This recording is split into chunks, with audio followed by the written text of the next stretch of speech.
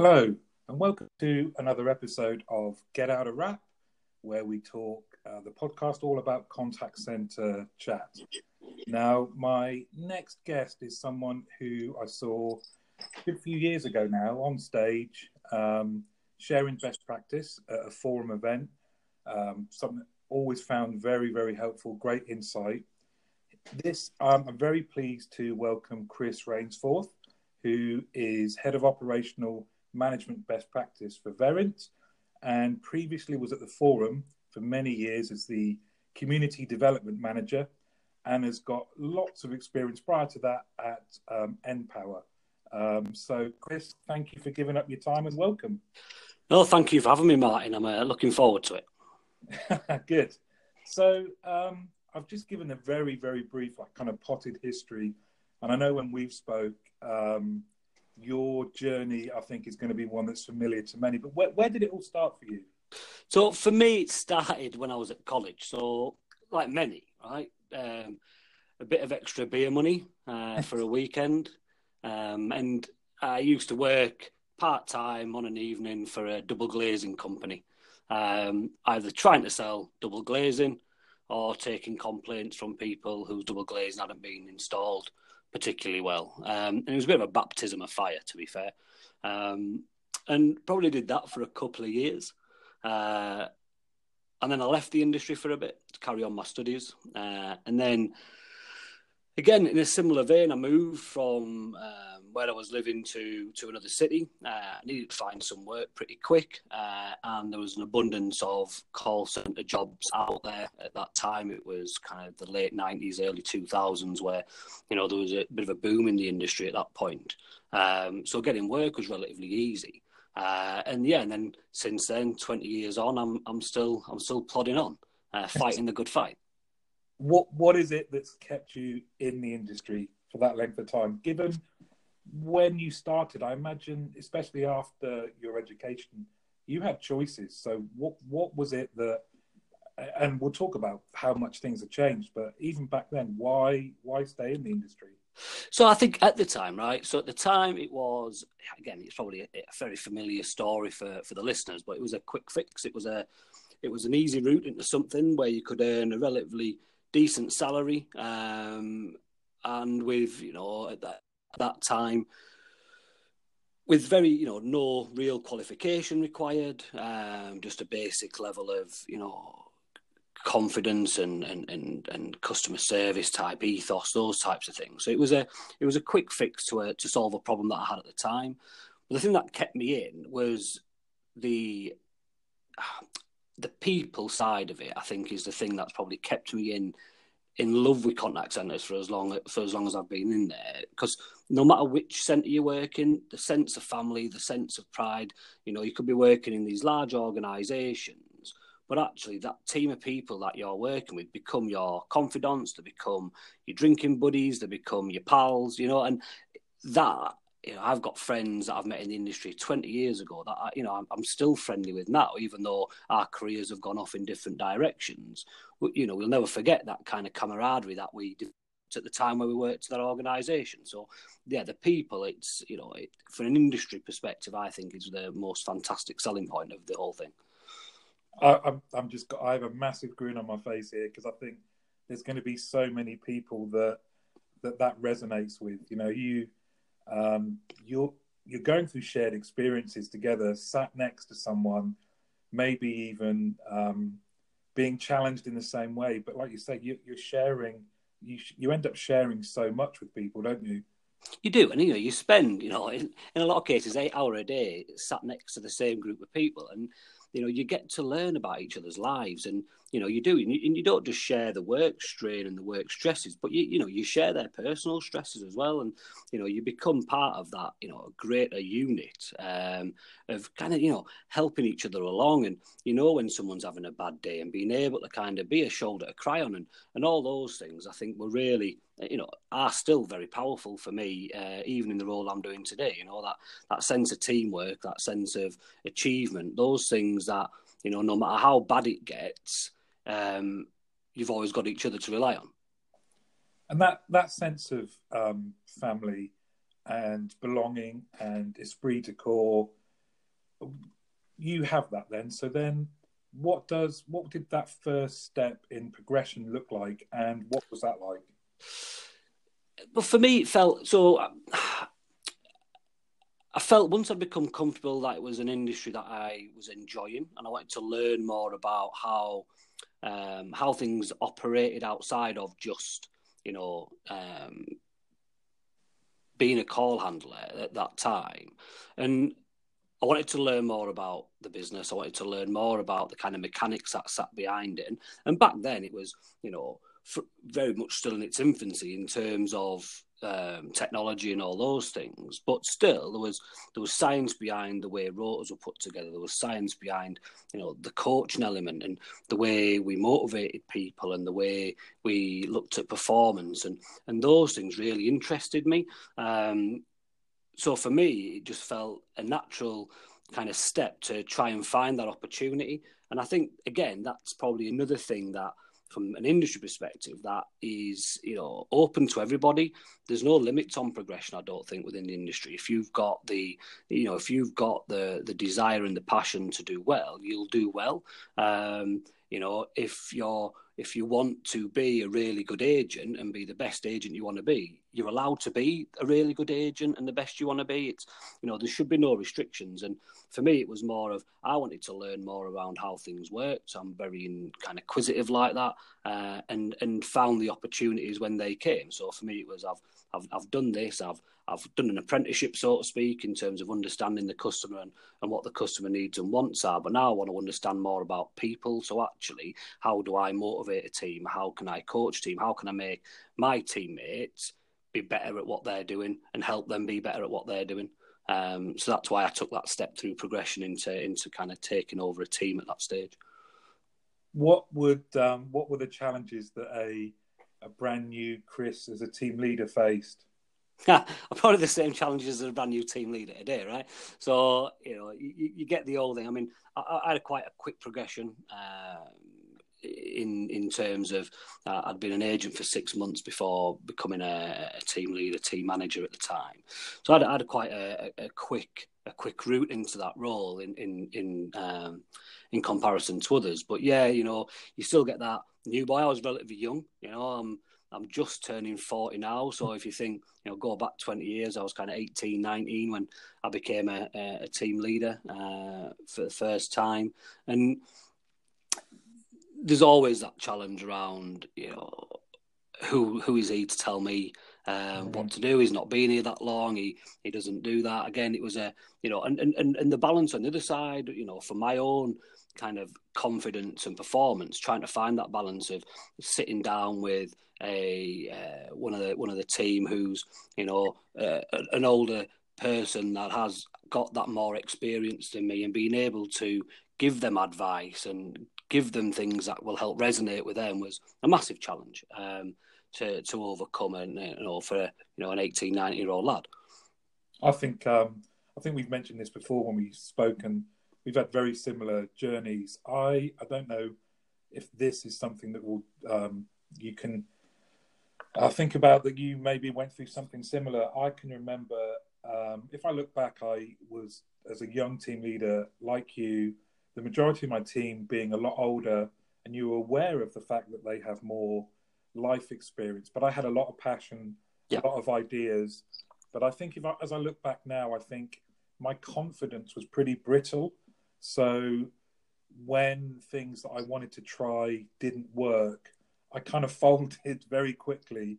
And then that affected my confidence in just being able to, I can remember at times thinking, how on earth am I going to sit down with someone and help guide them through both the professional, in a professional way, but naturally it always lends itself. There's always personal elements that are brought into play. How am I going to talk to someone who has a child the same age as me? And that first year was, I think if I was to look back and look at that, it was a real roller coaster.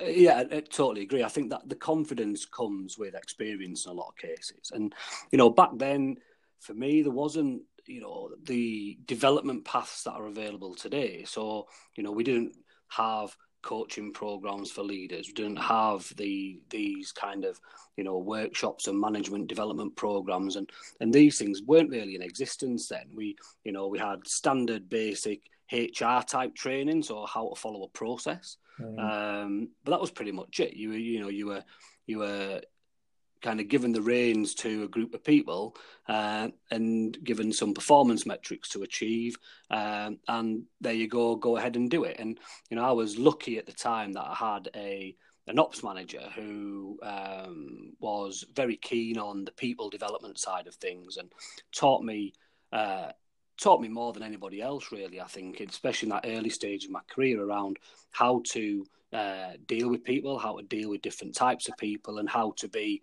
how to bring things to life for them. And I think that for me is one of the best things that I got out of it, is that I had mentors that could teach me this stuff, because there was nothing really about to learn from, and you had to trial and error a lot of things and go through that. And like you said, as you tried something, it didn't work, it was am I cut out for this? Can I do this? Am I good at this job? Or is it something that I've bitten off more than I can chew? And I think having other leaders around me that had the experience and being able to pull off that experience set me up really well for the future. So and that's a great point. If you were to offer advice around lessons learned, obtaining mentors, I guess, were they all people that were in the same company that you were at the time, or? So the main one was my direct line manager at the time, a gentleman called Carl, and he was brilliant, but he understood, and he'd been on a similar journey himself, so he was relatively young anyway, but had responsibility for 250 people. I just had my 12. And, spending time with him and letting him know what my ambitions were and why I wanted to progress and those types of things helped him kind of tailor his own development for me, and go, these are things that I think you've got strengths in, and these are things that we can focus on to draw out, and these are things that we can work on to build your confidence up. And that was critical for me. I think if I hadn't have had somebody like that to help shape my thinking, it could have been a different story. But yeah, I think finding mentors is fine. I think, for now, there's so much out there now for people to tap into from a resource perspective. But from a people perspective, there is, I know, loads of people that are willing to give up their time to just help people. And, that's, again, another beauty of the industry, is that people understand it and people know the challenges that people are going through, and there is any amount of people that be willing to help you get through some of those difficult moments. And if we touch upon that, you mentioned it earlier around how there weren't as many, or they were not prevalent in terms of progression and plans and training and courses to help you do that. What else have you seen from where you are now, when you look back, in terms of how the industry has changed? I think the industry changed. For me, it was more when we got away from, and it's still there now, but it's not as prevalent as it was. But when I first came into it, it was very much around delivering a low-cost service. Okay, so everything was metric-driven, and not saying that's a bad thing. We need a level of metrics to understand how our business is performing. That's not the point I'm making. What I'm trying to get to is that metrics were the key driver of everything. So all our performance-related stuff was always driven around the metrics, around how you are handling calls from a numbers perspective. As the industry developed and customers became more savvy, that thinking changed a little bit. So when we became more customer focused and metrics became not secondary, but not as kind of big stick type activity, we saw a change in the way we started to look at people. And when we made that change from driving the metric, but actually thinking around how people are our lifeblood, then that's when the change happened, and we start to see those things becoming more prevalent. Businesses became savvy. We want to keep staff, we want to retain talent, we want to retain the knowledge, because that's an investment. So if we're going to invest in that and invest in it at recruitment level, then why aren't we investing in these people once they are in our doors and working for us? And I think there's been a significant shift in that type of activity now, where they are investing in people, they are investing in the development of their agents, and providing them with qualifications and routes to academia that probably weren't there kind of 15, 20 years ago. And that for me is something that stands out. And when you see these people now, I see them on LinkedIn all the time, where they've got these long service awards where they've been with organisations 10, 15 years. That is testament to the change in the industry. When I went through a period with one organisation where we were just recruiting people en masse constantly, and people were just going and not getting through a probationary period because they weren't hitting metrics. And actually, we were losing good people, but our process was around, we've got to hit these metrics or they're not good enough, and that wasn't right. And now that the focus has changed away from that to actually go, let's retain that talent, let's invest in that talent, we are seeing for me, a greater industry than what we had. I totally agree. I think one of the things that underpins so much that is good about the industry, over and above people, is at its core, is there another industry that is as efficient, more numbers driven, to the odd, to the minute, and just creates this foundation of a massively efficient, complex organization? But like you, I think you've hit the nail on the head. What's changed is recognizing that you're asking people entry-level jobs sometimes, and their first exposure to a company is around minutes that they're spending on the toilet, and what a shock that is. But I think that has, and this would be a question to you. Do you think that kind of mentality still exists, or has it changed? I think it has changed. I think you will find pockets of that around in the industry. I think it's just the nature of the beast, where you will get pockets of that. But I think there is a definite shift now. I think back to your point, I think we are, from an industry, the most diverse, probably the most equal, and one of the most passionate industries out there. And we've started to realise that. And that kind of awakening, for want of a better phrase, has been down to the people side of it. And I think, yes, you might find bad management practices, but I'd find bad management practices in any industry. What I like to see now is that, where I go and the organisations I spend time with, that's not as prevalent as what it used to be. And, the focus is on the people, and the focus is on making sure they are equipped to do the best they can do, whether that's through technology, whether it's through the kind of flexibility of the schedule, whatever that might be. But they are giving them that balance to grow as individuals, and on the flip side, as a business, they're retaining talent but maintaining their service standards, because they're driving a happier workforce, for want of a better kind of expression, and through that are driving a better customer experience. And that they've opened their eyes that that's the right thing to do. It's the right thing to invest in. It's the right thing to spend time on. And that for me is, a really positive step forward. 100% agree. I think there's so much more that's been done now that recognises that to get the best customer service, the best customer experience, by helping people and being aware of things like emotional intelligence, and because you're trying to square the circle around, even though people are dealing with more complex tasks, it's still a repetitive task if you're on the frontline team member, and how it's the environment you create around that and the support that you create that means that they're better able to do that day in, day out.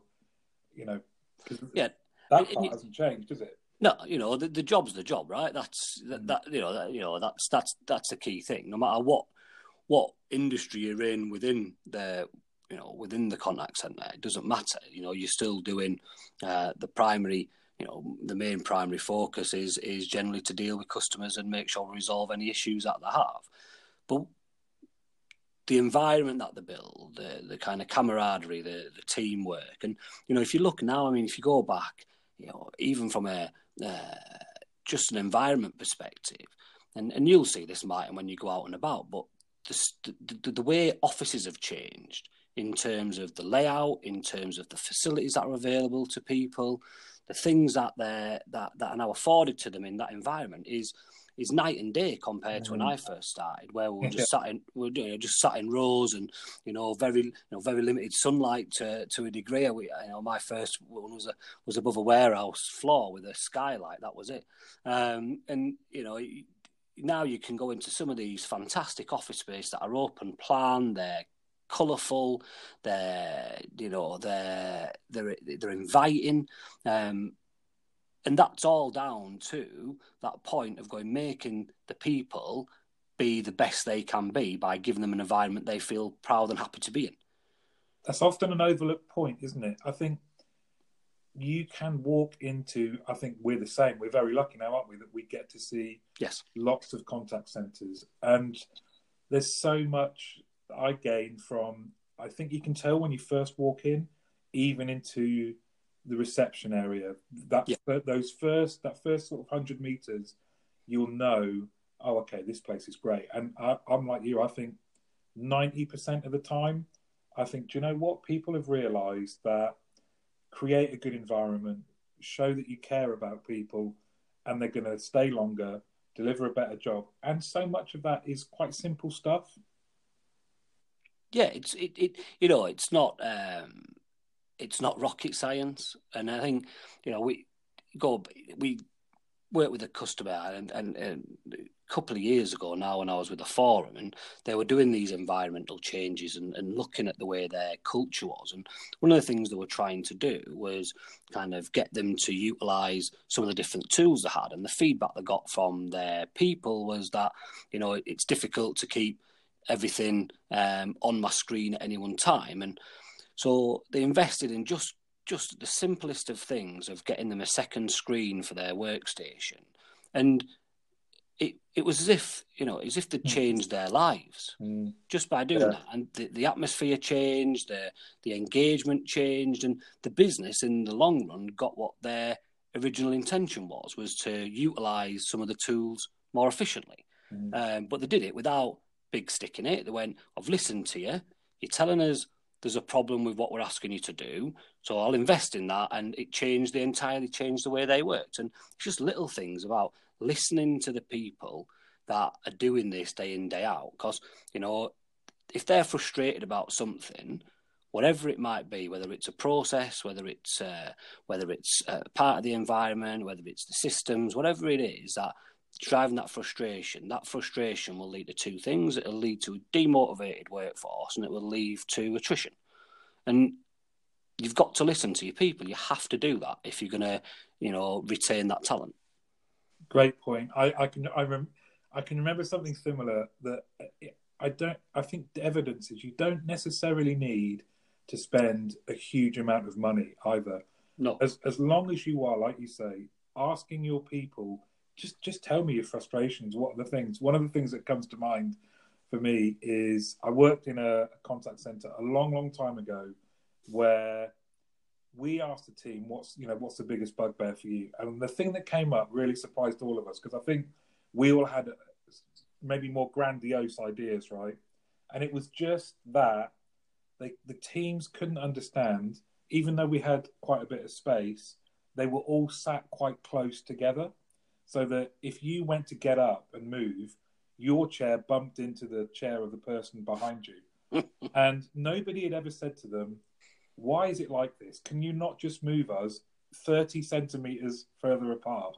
The moment we did that, like you say, things changed. People were far happier, and it actually started us on a process of regularly surveying the team, regularly getting that kind of continual feedback. What more can we do? What more can we do? And then just kind of grouping it up. What's low effort? What's no cost, medium cost, high cost? what can we do now, and just involving people in that process.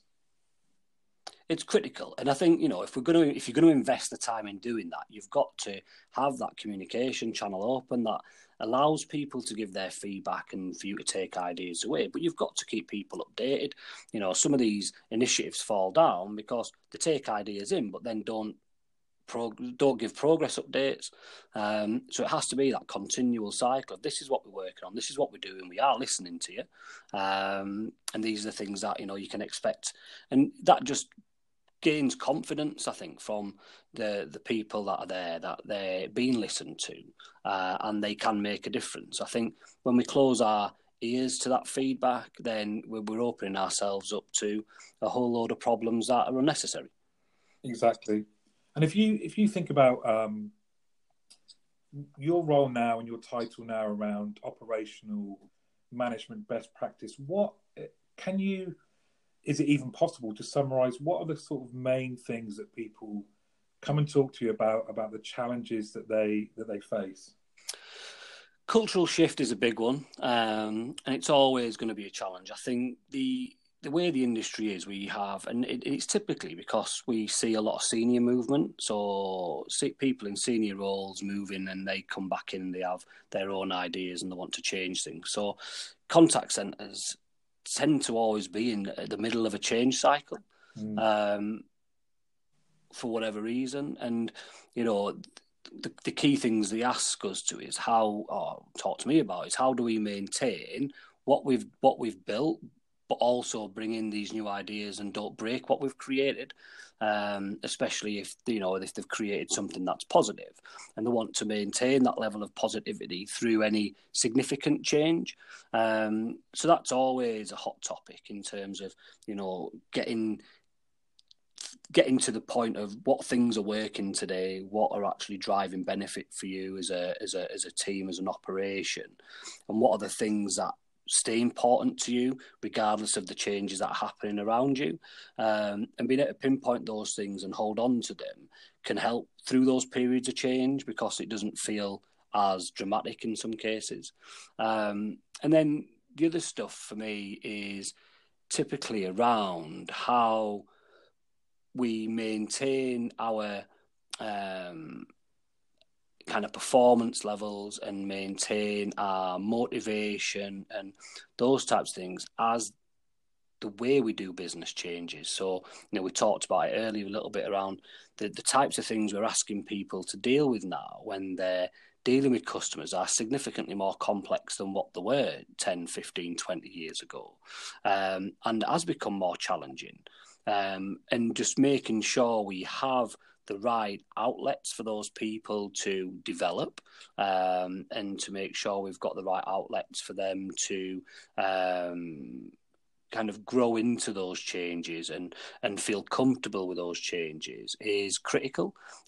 We can overload people in this industry. You said it before, it's the most data-rich industry out there. We know everything about everything if we go looking for it, and being able to pull out the real kind of tangible things that are going to make a difference to the way our people work and behave is a hard job. And as long as we can get to those things that don't negatively influence our people, then we should be okay. And that's where I tend to focus a lot of time on, is just saying, okay, there's this big thing that's going on. What are the things that you can influence? What are the things that are of no consequence to you? And what can we kind of hold on to make sure we don't break the good stuff that you've created? And is that are these exercises really to help people see the wood for the trees?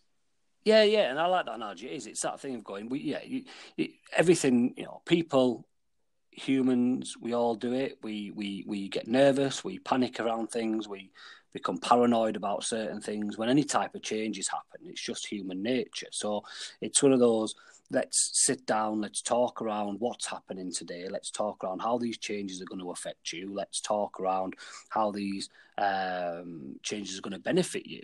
And let's think of how we can maintain a level of performance that that's not going to be negatively impacting the business, but fundamentally not negatively impacting the customer.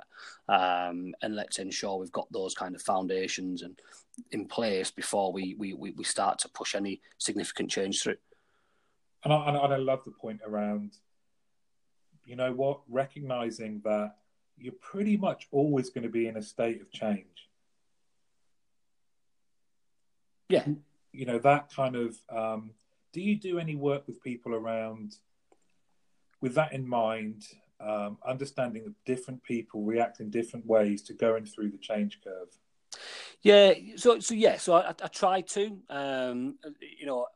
It's always got to be in the forefront of my mind when we're dealing with anything like that. So I think when I'm talking to customers or clients, the key things that we'll look at is going, right, okay, so where are potentially going to be some of our barriers throughout anything that we're trying to do? So if it's an implementation, for example, we have an upfront conversation before we even get too far down any journey to say, okay, so let's talk through what are some of the barriers that are there.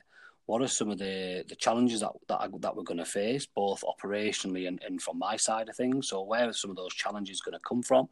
Are they going to be personal and people challenges? Are they going to be technical and operational challenges? What are they going to be? Let's try and define what those things look like. Let's try and then define how we can overcome them before they even become a problem or become a challenge. And let's make sure that the communication of all this stuff is up front from day one, so people are fully aware of what's happening. They're fully aware of what the plan is, what the timeline might be, when they can expect certain things to happen. And I find by doing that up front and having those conversations that nothing's a surprise then. So again, going back to the point we made earlier around making sure people are included in these conversations. It's all right getting people included in, tell us your frustrations and we'll go away and we'll fix them and we'll do all that good stuff. But anything that affects them, whether it's a change to a policy, whether it's a change to a process, whether it's a new technology, it doesn't matter what it is.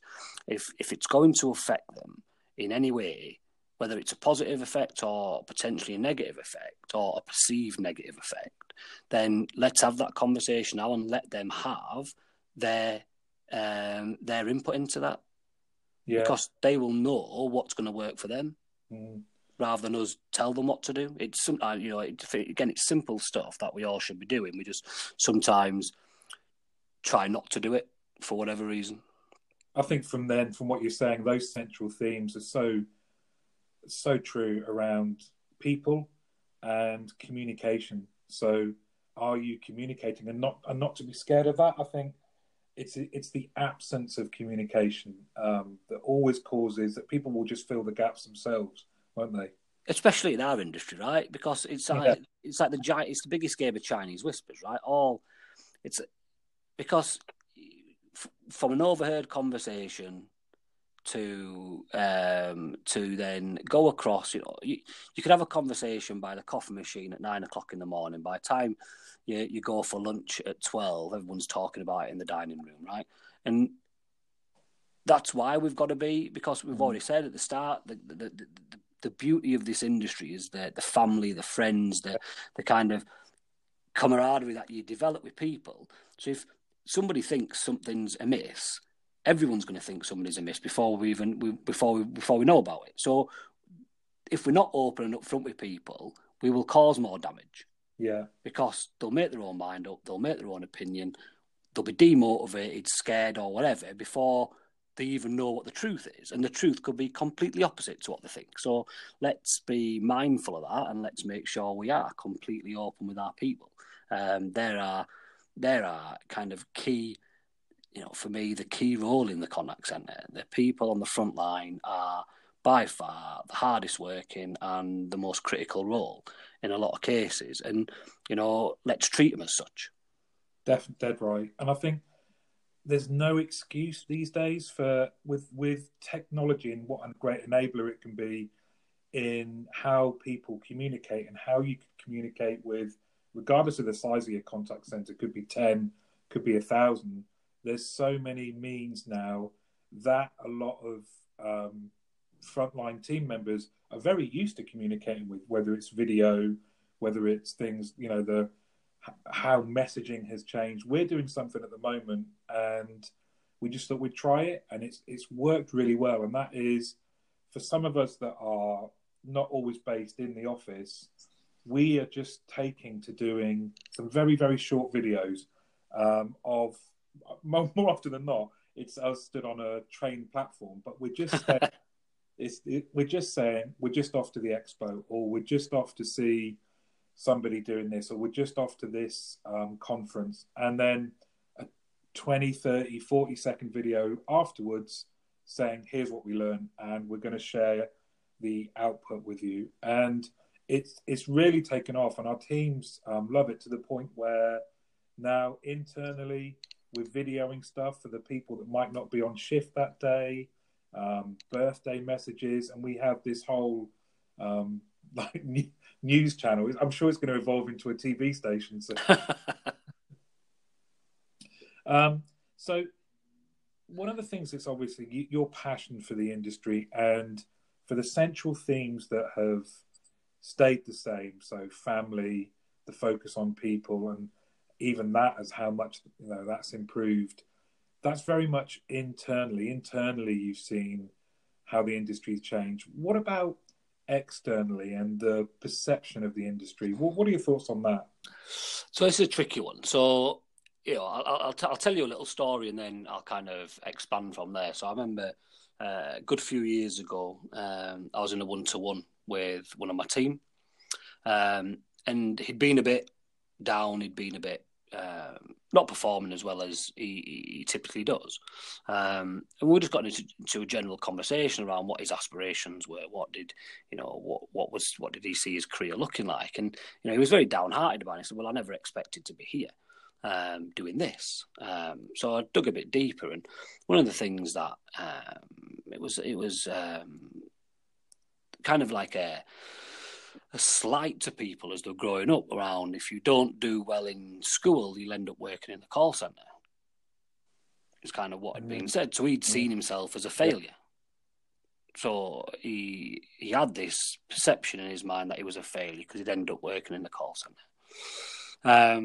And it took a while to get through him to say, there's a route here for you. There's a career path for you. You can do a lot of things, and I stand by that. If you have, if you've got that kind of ambition to be anything you want to be, you can do that within the contact center industry. I think, you can get to a level of academia through the industry now. You can get to a level on par with your peers, doing roles within the industry that, they're doing in other organisations. There's no limits, I don't think. And, that for me was a eye-opener back then, that there was this perception. Now, I never saw that internally, because I thought I actually quite enjoy what I do. I love my job and all those types of things. And I've got this young lad telling me that he's a failure because he's working in the call centre, and I was thinking, well, what does that make me? An even bigger one. Yeah, exactly. So that's kind of what got me thinking about what is the perception now, and what is it? And I think in the main, I think we are starting to see, and people that work around the industry probably don't feel it as much, right? I think we have seen a shift in the perception. There's loads of initiatives around now around kind of changing some of that perception. And I live up in Newcastle in the northeast. We've got a kind of contact centre partnership program up here that has contact centre ambassadors that are telling their stories and telling their, the journeys and the careers that they've gone within the northeast to try and bring people back into the industry and those types of things. So I think there's a lot of work going on to change it.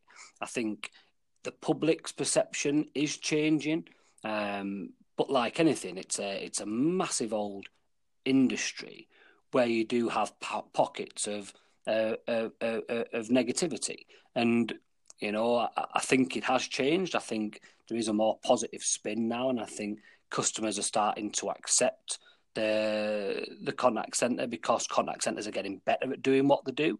They're being more efficient, they're being more customer focused, they are being more resolution focused, those types of things.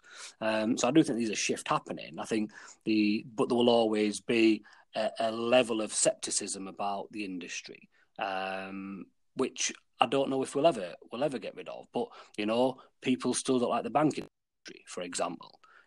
People still hate utility companies. There's this inherent kind of perception of certain industries that we'll never get rid of. We can just try and improve it based on the way we go about our day-to-day business. And, I'm proud to see lots of organisations doing a lot of good things to not only change the perception of their people internally, but the perception of their customers by investing in their customers to deliver a better service and make sure they go out of the way. I'd read a story yesterday on Just where an organisation's billing system had gone down, and to not inconvenience the customer, they just let them have the stuff for free. Now I don't know how much they would have given away in kind of 30 minutes while the system was down, but that would have never happened years ago. Yeah, it'd have all been about the customer effort. You would have, the problem would have been mine as a customer, not theirs as a business. And that's what's changing, and that's changing more and more frequently than it ever was. And, things like that happening more and more frequently than they ever did. And, that for me is a massive plus point. Do you know what? I love all that. And you've prompted me. One of the things that just hit home about this is to the extent to which, if you think there's 6,200 contact centres in the UK, and one of the things that people seem to be doing more and more of that I think has to have a positive impact on the perception of contact centres is through their corporate social responsibility and through the people that are in those contact centres wanting to do more for their local communities through volunteering and charity work. You must have seen this as well. I was lucky enough to be doing some judging, and some of the stuff that contact centres have done proactively for their local communities. So you think about it, there's a collection of 1,000 people, creative people, lovely people within a call centre who, if they put their mind to it and focus on whether it is a local disadvantaged people or a local school, some of the stories we were hearing about what had been achieved and the positive changes that contact centres had on their local, their local geographical locations around them, their towns, and the people in those towns instantly have a better opinion of the industry. Yeah, because they've made such a positive change, and I think we should be more proactive in that sense. There's so much great stuff happening, but I think we're going to have to go out and tell people about it. Yeah, I agree. I think the only way perceptions change through action and inaction, right? So the more actions we take to change the way people think about the role that play, especially in these closer communities. So again, in the northeast, a lot of our contact centres are in pockets, and in some of those are old industry towns, okay, which would have been reliant on factories or mining, in years gone by. And now businesses are coming in, setting up contact centres and all that stuff. So it becomes, one of their main employers in the region or in their town or village. So it's only right that, if we're going to bring people in to the business, that we reinvest back in the local community in whatever way we do it, through volunteer work or, outreach programs, these types of things that allow them to do stuff. And, we see it up here where we have organisations that work closely with people like the Reoffenders program and local job centres to actually help bring more people back into work, to learn new skills. And that for me is another key element, that you can learn so many different skills now by working in the contact centre, that why are we not going out and trying to find other talent through different means, by reaching out to the community, by reaching out to some of these groups of people that have been disadvantaged or have had a rough ride over a few years. Let's give them something to be passionate about again. And I think the contact centre industry is the industry that can do that to a lot of people. Absolutely. And Chris, before I let you go, two things. One, would you come back on again and talk to me again? Oh, anytime. Martin, I love talking about this stuff. And singing as well. I love talking about the industry. I love talking about those things, and we probably only just scratched the surface today on some of the other things that I think around that we said around that development of people, but the way that that route to becoming what you want to become. If you want to be an advisor and be a good advisor, you can be. But, if you want to go off and learn about resource planning, MI, quality assurance, training, coaching, there's so many different roles, so many different opportunities out there for people that, it's for anybody's taking if they want to go for it. It's a phenomenal industry with phenomenal talent. Committed people, and I'd talk about it all day. And that is a great summary, but it leads me then to my second point, which is if there is someone, if there's someone listening, but if there's someone sat there who is listening to that and going, yes, that's me, and you're only allowed to give them one bit of advice, Chris, what would that be? Go for it. Awesome. What a great place to end. Chris Rainsforth, thank you very much for your time, and we'll definitely speak again. My pleasure, Martin, and I look forward to speaking to you again soon. Thanks a lot. Thank you. Cheers, mate. Bye-bye. Take care. Bye-bye. Bye.